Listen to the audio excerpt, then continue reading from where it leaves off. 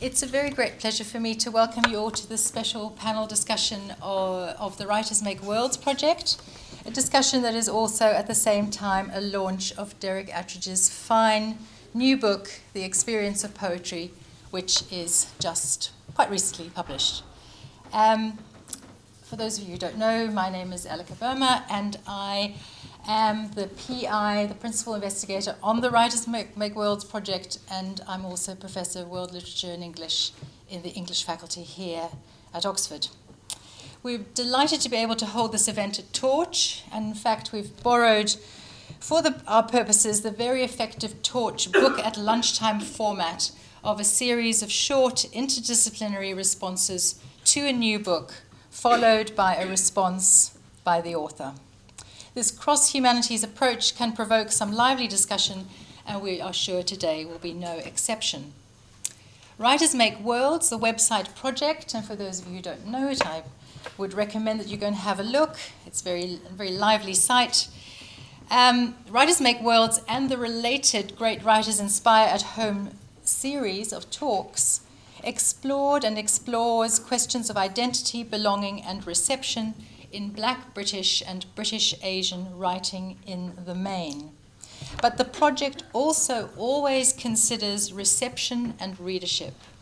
We consider attentiveness to readership and reception as key to how we approach this and other literary writing, how we come to this writing and how this writing speaks to us.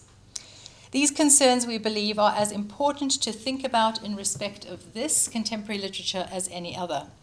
Just as an example, I would refer you to Nobese Phillips' performance of her poem Zong on the Writers Make Worlds website, which demonstrates those features of rhythm and incantation that Derek talks about in relation to older poetry and song in the book. So, though the subject of Derek's book, Poetry from Homer to Shakespeare, may not seem directly related to this far more contemporary work, what links the book to the project is this crucial question of our understanding as readers and listeners, our experience of the literary, a question that is as important to consider in relation to writing now as to the writing of the past, that, however, through our reading, through our listening, through our experience of the language, remains present to us today. So it seemed an incredible piece of good fortune to be able to feature Derek's book on the experience of poetry in our Writers Make Worlds series, and to be able to welcome such a distinguished panel to discuss the book with him. I'd like to turn now to welcome our panelists and introduce them in the order in which they will be speaking. As some of you know, just to give you a quick fill-in on the format, as some of you who know Book at Lunchtime will know, each speaker will speak for up to 7 minutes. I'm going to try to be a very strict chair. And then Derek will have a chance to respond for around the same time. We'll then give the panelists a chance to respond to Derek if they wish, and then we will open to the audience for questions and more discussion. We will end this formal part in about an hour 5, hour and 10, because this is a launch and we have wine and we have nibbles and we have books to look at, admire, and indeed purchase. So let me move on to the introductions. I've kept them quite short. First up, Stephen Harrison is Professor of Latin Literature and Fellow and Tutor in Classics here at Corpus Christi College. He has published on, amongst other topics, Virgil, Horace, on the Roman novelist Apuleius, on Latin literature in general, and on the reception of classical literature.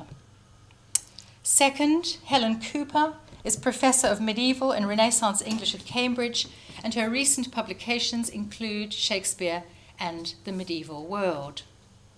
Third, Professor Mohammed Saleh Omri is a specialist in Arabic literature who teaches in Oriental Studies at St. John's. His books include The Novelization of Islamic Literatures, The Intersections of Western, Arabic, Persian, Urdu, and Turkish Traditions. Fourth, Kathy Schrank is Professor of Tudor and Renaissance Literature, and she has published amongst other publications, writing The Nation in Reformation England, 1530 to 1580, and the Oxford Handbook of Tudor Literature, which was co-edited with Mike Pinkham. As for Derek himself, Derek Attridge, who, needless to say, I suppose, needs no introduction, Derek Attridge is Professor of Literature at the University of York, and he has published, among many other books, favourites to many people in this room, The Singularity of Literature, The Work of Literature, as well as influential writing on J.M. Coetzee. The Experience of Poetry is his latest book.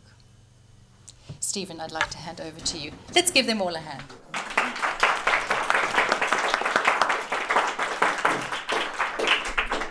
Well, thank you, Elika. This is a remarkable work. This book covers a mere 24 centuries. My job is to cover a third of it, mostly, the first millennium of that 2.4 millennia, the part that covers the Greek and Roman world. And I think it's just over 7 years since Derek and I first met to talk about this, and it's been very interesting to see how it's developed. I think with this work, you get the benefit both of the macro and of the micro. You get the benefit of a large and ambitious structure, chronologically and thematically, and also some really well-pointed readings, not just of text, but also of books and artifacts. And I think this balance between the micro and the macro is one of many balances which this volume manages. It certainly takes up key themes in classical scholarship about the reception of literature, about performance, about readership, about the balance between the two. And again, the theme of balance. The larger scale enables some really interesting cultural generalizations which will be very useful to classicists. So to begin, as always, with Homer, and of course with Homer the issue of orality is primary, and Derek quite rightly recognises that the Homeric poems are orally composed and written down later, and I think his contribution here is to point to the grace and skill, as he says, of the performances. As he says again, it's not IT cutting and pasting the way that oral poems are generated. There is a master mind. And I think many classicists would agree with that. And the prestige of performing bards in Homer is shown by the fact that one of them is Achilles. When Achilles is sulking in his tent and not fighting, he's actually singing the Claire Androne, the famous deeds of men. So it's not just done by a kind of cultural underclass. The big guys do it too in Homer. He rightly stresses the performative context of archaic Greek poetry, whether these are public, we think, say, of the victory odes of Pindar, these sort of Olympic celebrations, which were obviously performed in a public environment, or, and we sometimes forget this, the private audiences for forms like epigram and elegy. These were generally probably sung at aristocratic symposia to smaller and more elite audiences.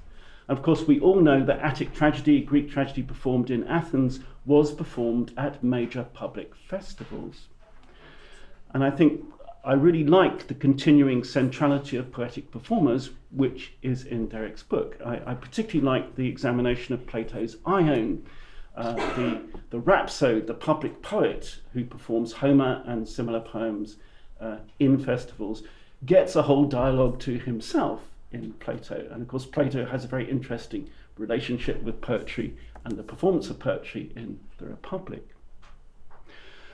Key point, I think, about the rise of prose as a result of literacy. Of course, verse is much easier to manage in an oral context because of memorability and meter.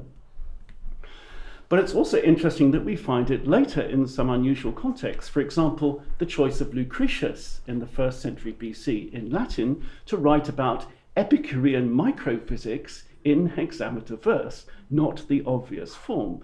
But of course, it has memorability on its side, as well as, in fact, a long poetic tradition.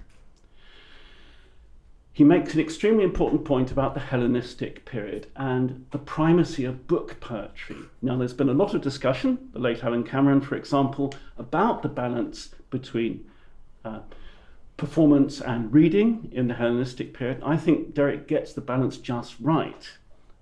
There is evidence for performance, but we ought to think of Hellenistic poetry composed in the 3 centuries after the death of Alexander up to the Roman period, as primarily the poetry of books. And that's important because it has consequences for the way we feel about this literature and the way that we interpret it. So things like sophisticated texture, dedicated literary effects, these are appropriate to a book poetry and not so easy to manage in an oral poetry.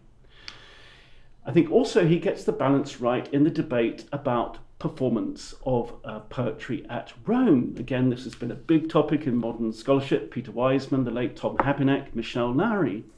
And he, I think, very nicely focuses on Catullus, who provides evidence both for poetic readings and for performances, but also is a Hellenistic poet of the book.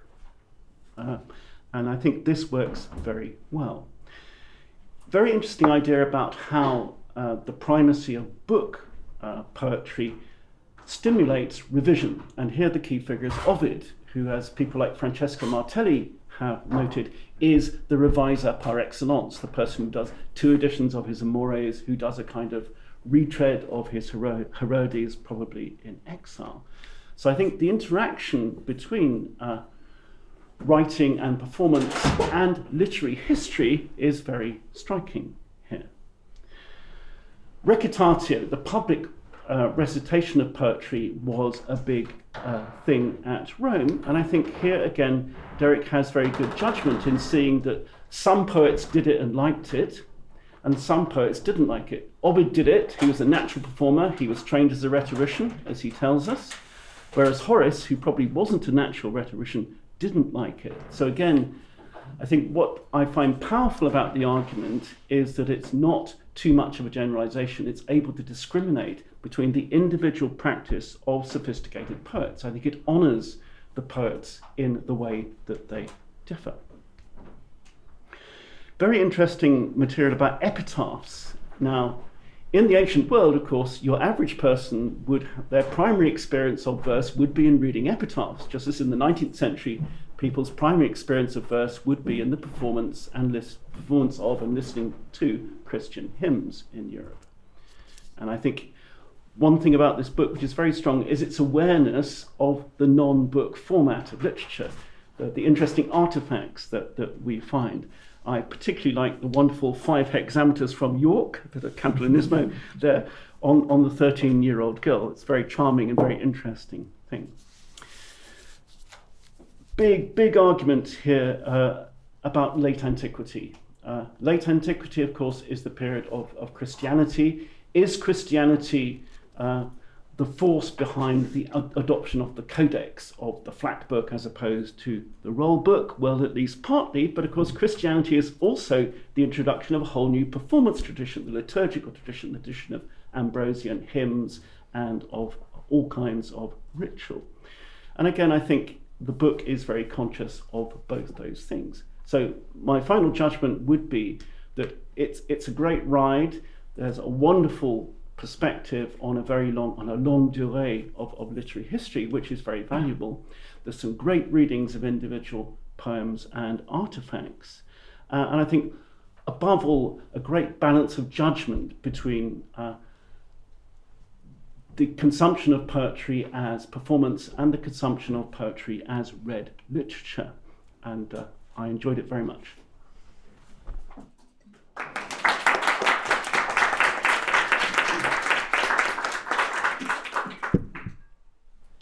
Well, I suppose I'm probably here to talk about the Middle Ages, but I'm not actually going to do that much, because it was the book as a whole that impressed me. It's a great book, and if you've read it, you will know that. But like any great book, it made me aware of more questions, not because Derek doesn't address them, very often he does, but because they sharpened quite a lot of things in my mind. What the book does in the first instance, as Stephen's just said, is address that disjunction in the experience of poetry, whether you hear it or read it, whether it comes to you through your ears or your eyes. And until good literacy became the norm, and to an extent still in things like poetry slams and poems on the radio and so on, the ears were very much dominant in reception and also in composition. Maybe now poets write their poems on the page. Until very recently, certainly through the 19th century and later, they composed them in the head and then wrote them down. And those two things, eyes and ears, give you a different experience, not least because hearing privileges metre and rhythm, which is the other great central concern of Derrick's book.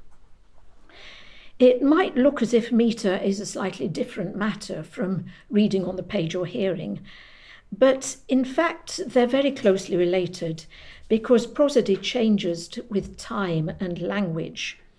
And Derrick insists absolutely rightly that prosody metrics are key to the experience of poetry, however you experience it. And that prompts three thoughts, which I'll go through very quickly.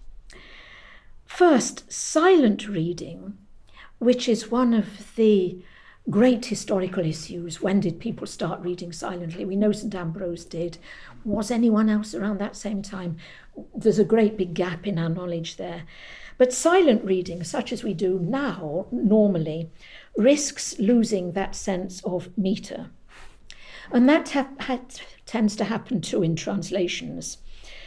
Sadly, including this book, and it would have to be entirely done online for us to be able to get anything different, to go back to hear our best bet what Greek poetry or medieval poetry sounded like, though there are very usefully some websites listed in the notes, so we can at least go and try and hear them.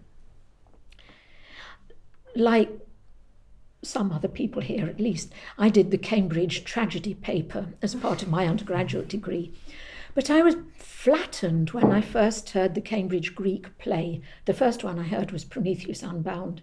And those pounding rhythms from the chorus were just completely transformative for how I experienced Greek poetry. And that's so important. And I just had no idea as to what Greek poetry sounded like.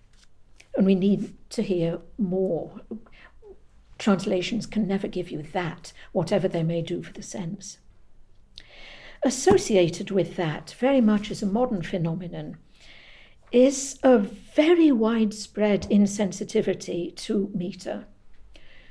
Or never mind insensitivity, maybe I should say ignorance. That was encouraged, of course, by the rise of free verse from early in the 20th century. But most of our students, despite having studied Shakespeare in school, have no idea even about blank verse. When I was working in Oxford, I used to give my freshers a literacy test, which included whether they could put apostrophes in the right place. Some people's equality is more equal than others. You can try that if you get bored. But some of them were blank verse lines in which they could mark the stresses, including one of Marlowe's most famous, "To entertain divine xenocraty." Not one student in 10 didn't scan that as "to entertain divine xenocrate," which is not the same thing at all. And I really had to explain to them what was going wrong. It still happens with almost any Shakespeare play performed outside the RSC or the Globe. They don't really get the blank verse.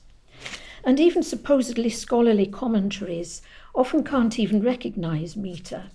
I was working recently on Abraham Fleming's Bucolics, translations in the 1570s. He translated it twice, once into rhymed 14ers and once into unrhymed.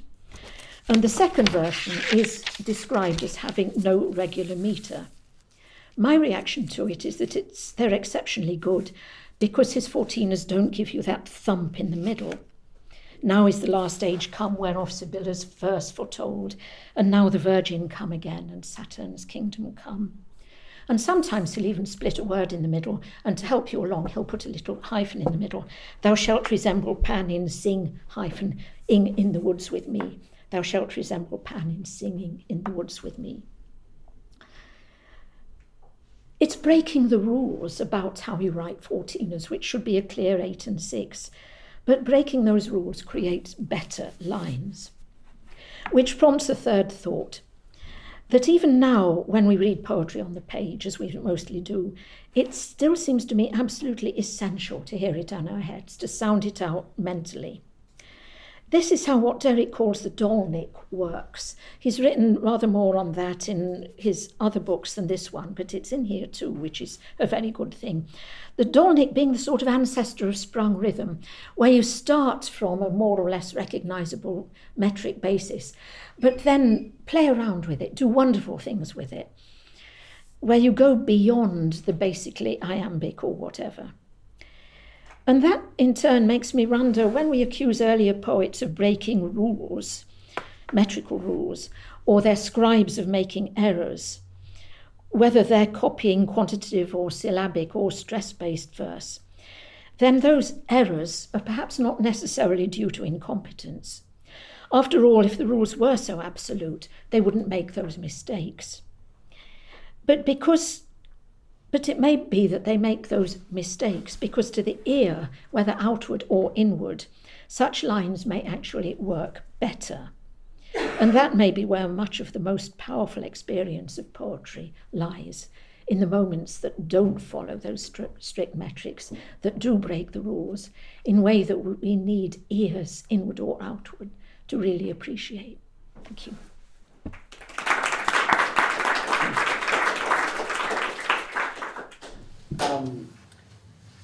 I remember, I think it was around 1990, right before his death, the American poet laureate Howard Nemerov said, we happened to be in the same university, he said something about poets, and he said they're like pigeons in a square, in a public square. If they disappear one day, people will miss them, but I don't think they'll do much to get them back. I was taken aback by that because I was coming from this tradition where really, if poets missed, basically it is a big deal, the Arabic tradition of poetry. So Derek's book, I think, sets out to disprove that, to disprove this kind of perception, or at least to show that poetry was experienced differently and continues to be so today. And there is a need, therefore, to recover that history and trace moments where the materiality of this experience can be detected. And here he also talks about things that are close to it, like, for example, music and drama. Now, this cross-historical approach gave me the opportunity to look at Arabic poetry in the longue durée. That's probably an intended consequence of use of your book. But how the past practices of this poetry, Arabic poetry, have survived today. So I read the book basically comparatively with the Arab world in mind. Very, very briefly here, I basically wanted to raise 3 points only. So one I call epic and qasida. So in the Greek tradition, and again, I rely on the book, on Derek's book, the epic composed orally was the origin. So in Arabic, the poetic record we have comes to us really in terms of single poems, which we call qasida, which may or may not contain epic elements like heroism, journey, and so on. In other words, what an audience experienced was a single, relatively short poem, which made the idea of performance somewhat easier, memorization and dissemination as well. Now, could this be the key difference which puzzled the Arab translators of Aristotle's Poetics, in addition to the absence of drama? Now, later on, there were, of course, epics and sagas, and usually sung or recited with the help of instrument. For example, the rababa for the Sirat Bani Hilal, which is a long epic, originated in the 11th century and still performed in Egypt today. Now, the social role of the professional singer in the Greek epic described by Derek coincides rather well with the role of the classic Arabic poets. For example, the idea of entertainment, the idea of pride, rebuke, propaganda, and so on. But some of these poets would become epic heroes in their own right. For example, Antara, a pre-Islamic poet, would have an epic of his own. So along with this tradition, and until today, we have qasida in the vernacular languages or dialects, which keep the same themes and structures and the same methods of composition. improvisation, duels, and so on. These were characteristic of the classical qasida, but today the classical qasida more or less disappeared, but its dialectical counterpart has not disappeared, and it thrives today in the Gulf region, in Egypt, and in the Maghreb. This raises the question, this phenomenon seems to me a challenge to any linear progression of poetry towards reading. This is a question for Arabic literary historians. The second point is the idea of craft or gift. So Derek tells us that the word poet meant maker until the 18th century, but that the idea of gift or talent is also ubiquitous in history, in the history of poetry. Now, in the Arabic context, this has been looked at under the idea of sina'a, which is craft, and taba, which is a natural gift. Now, Derek mentions an interesting story about an intriguing man who was granted the gift of composing poetry in his sleep. And he would go on to versify the whole Bible in Old English. Now, I remember as a child, I was fascinated by an illiterate neighbor who was basically the star poet and singer of all the weddings and so on. I was wondering how he does it. So my mother solved this mystery for me, and he said that basically in his sleep, a white bearded man came to him and he said, "Would you like a hila or a kila?" And the poet decided to have a hila. And from the next day he started saying poetry, but he lived and died in poverty. The word hila meant gift, while kila meant material wealth. I happen to think my mother was basically giving me a lesson. but it clearly did not work. So Arabic biographical dictionaries and books of poetry and criticism and the many compilations we have, such as the 10th century 20-volume encyclopedia called the Book of Songs, Kitab al-Aghani, they talk about poets who had what they called shaitan al-sha'r, or the devil of poetry, who inspired them. But poets were seen as seers, they were seen as prophets. But there is another tradition by which also each major poet would have his own rawi, and these are narrators, people who memorize their poetry and propagate it. The final point is the idea of truth and pleasure. And Derek pursues Plato's distinction between philosophy and poetry, where the first produces virtue while the second sees pleasure as an end in itself. He pursues it in the reader and the listener rather patiently across time. Now, in Arabic context, some of you may know, the Quran explicitly considered poets liars and seducers of people away from virtue and truth, from كَذَّابُونَ يَتْبَعُهُمُ الْغَاوُونَ in that sense. But the pleasure of poetry in court settings, in competitions, and etc., is recorded in many compilations known as Adab and elsewhere. One strand of this is the idea of tarab. The term broadly means pleasure produced by singing or poetry. Nowadays, the term designates the type of music that is classical but elicits pleasure as opposed to popular music, so to speak. So courts in Baghdad and later Andalusia provide ample examples of this activity, which combined poetry and singing. Now, troubadour poetry, which is studied by Derek in the context of French vernacular traditions, is said in some critical interpretations to be derived from this Arabic term tarab. And I kept thinking, from a comparative perspective, comparative literary perspective, one could see what could be gained from the widening of the performance and experience traditions if one looked outside of Europe. Thank you.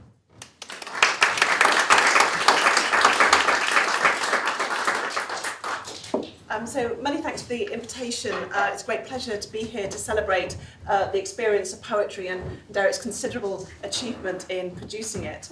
As my recent report for OUP began, this is quite simply an extraordinary book. And Stephen has gestured towards its range, 24 centuries, but it also covers at least 5 different regions, producing that combination of breadth but also detail that Stephen also quite rightly commended.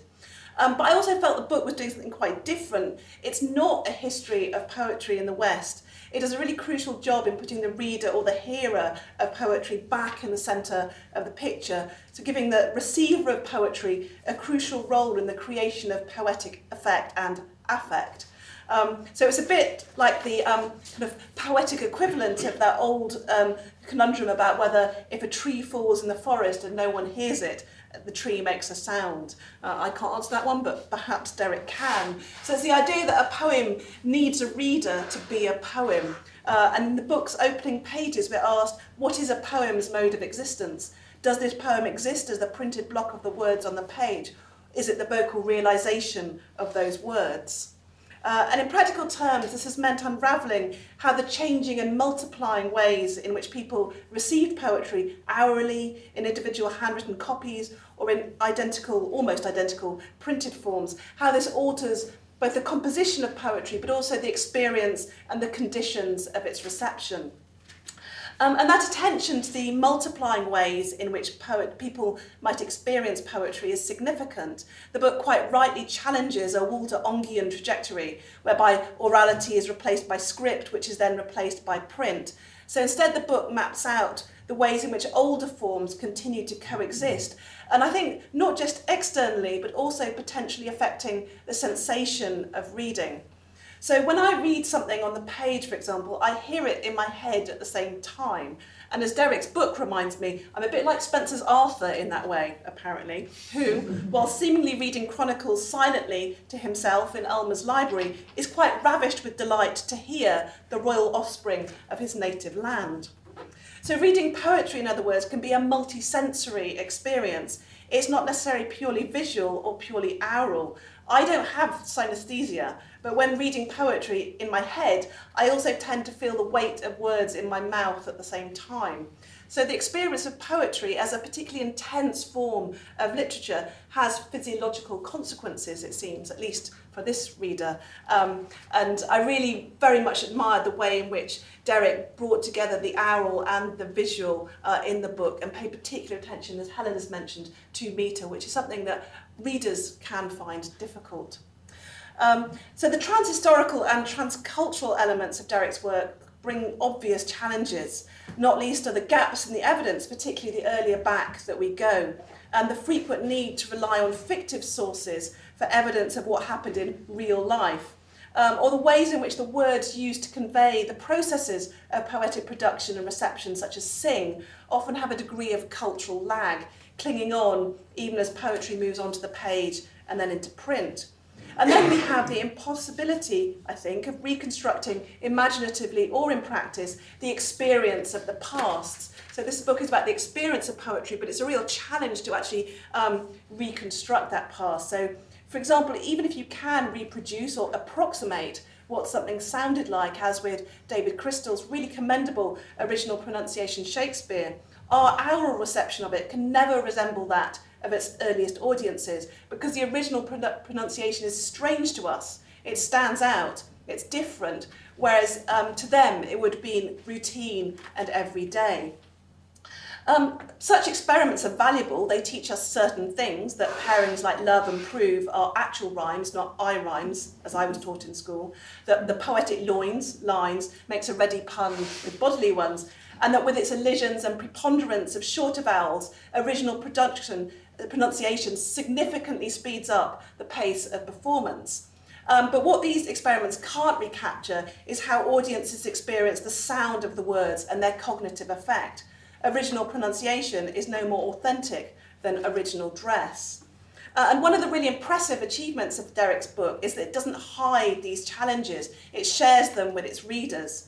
It's very upfront about the problems of evidence and the lack and the limits thereof, and also the different ways in which the evidence might be interpreted. And it invites its readers to share in the process of reconstruction. So imagine is an instruction that peppers the book, because frequently that's what we need to do along with Derek as the author. Another of the book's many achievements is to acknowledge the pleasure of poetry. And I've got some extremely vivid and quite early memories of the sensory effect of poetry. T.S. Eliot's Journey of the Magi to preschool nativity play, and it was only when I was doing my A-levels and got my Wasteland set text that and at the back of that is the Journey of the Magi, that I rediscovered Eliot and realised what I'd heard all those years ago. Or encountering Ariel's 4 Fathom 5, read, not sung, at primary school. And it was the sonic quality of those works to which I must have been responding. I wasn't a child genius, I Yes, Dad. But the sound of those poems stuck with me, even when I didn't actually know what they were. And this brings me to my final point and the challenges of accommodating changing aesthetic tastes in a transhistorical, transcultural study such as this one. Because tastes do shift just as language does over time and over culture. The examples I've just cited, Eliot, Shakespeare, are recognisably transcendent achievements. But what about poetry, which is now regarded as less successful? And here I'm continuing my quixotic one-person campaign to rehabilitate Poulter's measure, couplets of long alternating lines of 12 and 14 syllables. I want to resist the narrative that that is an inherently clumsy metre, a terrible metre, C.S. Lewis called it. So prompted by Derek's book and its transhistorical project to focus our attention onto the experience of poetry, I want to call for us to think carefully about whether we always read with sufficient patience and sufficient open-earedness to the sounds of the past. So thank you, Derek, and thank you.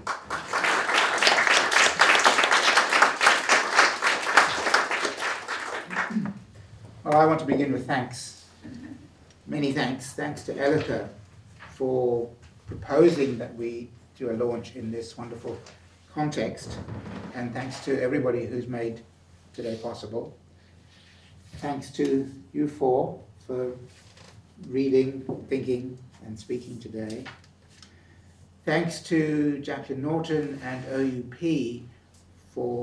thanks to Jacqueline for encouraging this book from the start and not being put off by the thought that it was going to be 240,000 words. And thanks to the press for producing what I think is a very handsome book. I wanted it to be handsome. I wanted it to have lots of illustrations. And OUP have done a wonderful job. And at a very reasonable price, I have to say. Thanks to all of you for coming this afternoon. And thanks to all those who helped in the writing of this book. There's a long list of acknowledgements in the book itself, so I won't repeat those here. They included, of course, thanks to the book's 5 readers who all did a wonderful job, 3 of whom are sitting to my left. I have to say the book, all through the period of finishing the manuscript and sending it to OUP to send to readers, was called The Performance of Poetry. And it was really thanks to 2 or 3 of the readers who kept using this word experience, and that made me realize my primary interest was in how, as speakers have said, how poetry was heard, how poetry was read on the page, how poetry was received. Clearly, performance is absolutely part of that. But I was very happy to actually change the title from The Performance of Poetry, which I had been thinking of it for 20 years, to The Experience of Poetry. I also wanted to sneak in, nobody's commented on this, the subtitle, Home as Listeners, fair enough, to Shakespeare's readers. We don't often think of Shakespeare as someone writing for readers, but of course I was interested in his poetry, and The Rape of Lucrece, Venus and Adonis were immensely popular poetry books, bought and read in large numbers. It was hugely successful and much more reputable in that way than as a mere playwright. So thank you for all your comments. I was waiting for all the disagreements, particularly from the experts in the specific fields. I was very aware in writing the book that I was stepping outside my comfort zone. I did do a PhD thesis, 40 years ago in the Elizabethan period, so I felt when I reached that period I was sort of coming home, although I had a lot of catching up to do. But in the earlier periods, a lot of what I was doing was discovering for myself some of the riches of the earlier periods. 2 writers that you didn't mention, Stephen, that I was particularly delighted to find was Callimachus in the Alexandrian period. I had no idea there was such a brilliant poet lurking under rather a lot of scholarship, but actually very, very much alive today. And in the period of late antiquity, Claudian, who seemed to be a fascinating poet whom I knew nothing about until I started this project. I have to say, I started it with completely false assumption that what I was going to do was, period by period, I was going to read some primary material, but mostly secondary material, so I could see what the settled agreement was on the issues of performance and experience, of how poetry was conveyed from the poet to the receiver. And in every single period, I found there was a debate raging. There were the oralists and the literalists, and from Homer right through to 1616 when I stopped. There are debates. So it was a much longer and bigger task than I'd ever imagined. In every case, I had to not only read a lot of the primary material to make up my own mind, but to try and judge the arguments that were flying back and forth about these issues. So reading a lot of very smart people who couldn't agree with one another. So reading it writing this book was a long drawn out pleasure. It was great to discover so much poetry that I hadn't been familiar with, and a challenge, but it was a relief after 20 years to have it done. I will say something which will pick up a comment from both Helen and Kathy. Yes, there's a lot of emphasis on the importance of the sound of the poem in the hearer's ear or in the reader's imagination if it's silently read in a book. But I did find, somewhat to my surprise, that the work I had done as a PhD student in the 1960s was actually relevant to a much broader historical sweep. That's to say, when the quantitative basis of Latin and Greek disappeared as pronunciation changed, but Latin poetry in particular remained culturally the most significant in all European countries, it was read in a way that didn't allow any oral, any sonic meter to emerge. So meter for a long period, the highest form of meter, was actually silent, processed by the mind on the page, or perhaps when it was spoken, but not a matter of rhythm as we think of it. And then contrasted with that, with the vernacular poems, which had a steady thump. And for many, this is what I did my PhD thesis on, for many English writers in the 16th century, poetry in English was crude because it had this thumping thing, whereas poetry in Latin moved beautifully, and you could scan it, you could work out prosodically exactly how every hexameter was indeed a hexameter, but it was all oddly in the head. I just wanted to pick that up. Mohammed Saleh's points about Arabic poetry, I've just learned a lot from the little bit you said, and I hope to learn more. It's a fascinating comparison. Just one issue, and I'd be interested, maybe you could come back to me on this. The question of craft and gift. There are moments in Homer, which I don't think have always been made enough of by specialists, moments in Homer where the poet, who's also the performer, is described as both being given a gift from God.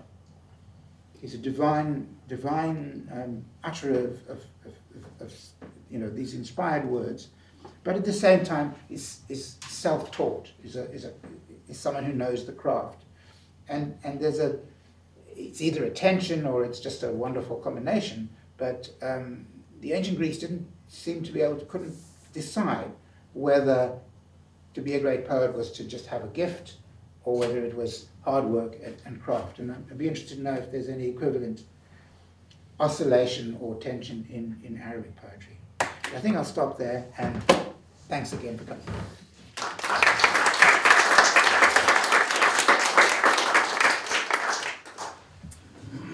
Before we open for discussion. Would any of the panelists like to come back to Derek about any of his observations, questions? Well, I think the point that you just made about craft and gift, the comparison with Arabic poetry, does kind of apply in archaic Greece. And I think there is a concept both that poetry is the gift of the muses, as Archilochus said, but also some idea that the poet works hard to exploit that. And maybe this is actually a reflection of how oral poetry works, in that there is a sort of a training and a technicality about it, and the flexibility of the Homeric formula and all that. But obviously you need a moment of thinking what to talk about. So I think that's actually quite a sophisticated allusion to how oral poetry might have worked. But I'm intrigued to know whether that is that works in the world of Arabic poetry as well. First of all, I think a lot of theorizing about Arabic poetry, we have to sort of keep in mind that it was done really, really late. So, for example, when we start thinking, okay, when do we begin to have prosody and people who looked at the poetry and actually put it in books and organized it and so on? So this is a key moment, because after it you have a manual that you can follow, but before it, basically, you had largely orally composed poetry, orally transmitted. A lot of it is formulaic in the sense of, because basically it allows not only construction but also memorization. So that whole, that's I think where the point about doubt about when things were composed and what came to us is important, because we, up to really, I think, at least about 100 years after Islam, we don't have any written record of any poetry actually written, but we still talk about pre-Islamic poetry, people memorized it and so on. So these ideas, I think some of them are part of the myth, so to speak, of the poet, that they have their own whisperer of wisdom. But as some of it, when you move to the Islamic period, becomes more or less kind of rivalry between a prophet and a poet. And I must add here that, for example, Quran presents itself as an inimitable book in terms of language. So therefore it comes directly as a challenge to poets, which makes us think it comes in a poetic kind of environment rather than a different kind of environment. So what I'm trying to say is that that line was probably blurred, but when later the craft was learned, particularly when you began to have courts that are established in the Abbasid period or even a bit earlier, then you have poets trained. And for example, Abu Nawas was written, I think, in the 10th century, was mostly thinking, is it 9th century, Ziyad? 10th.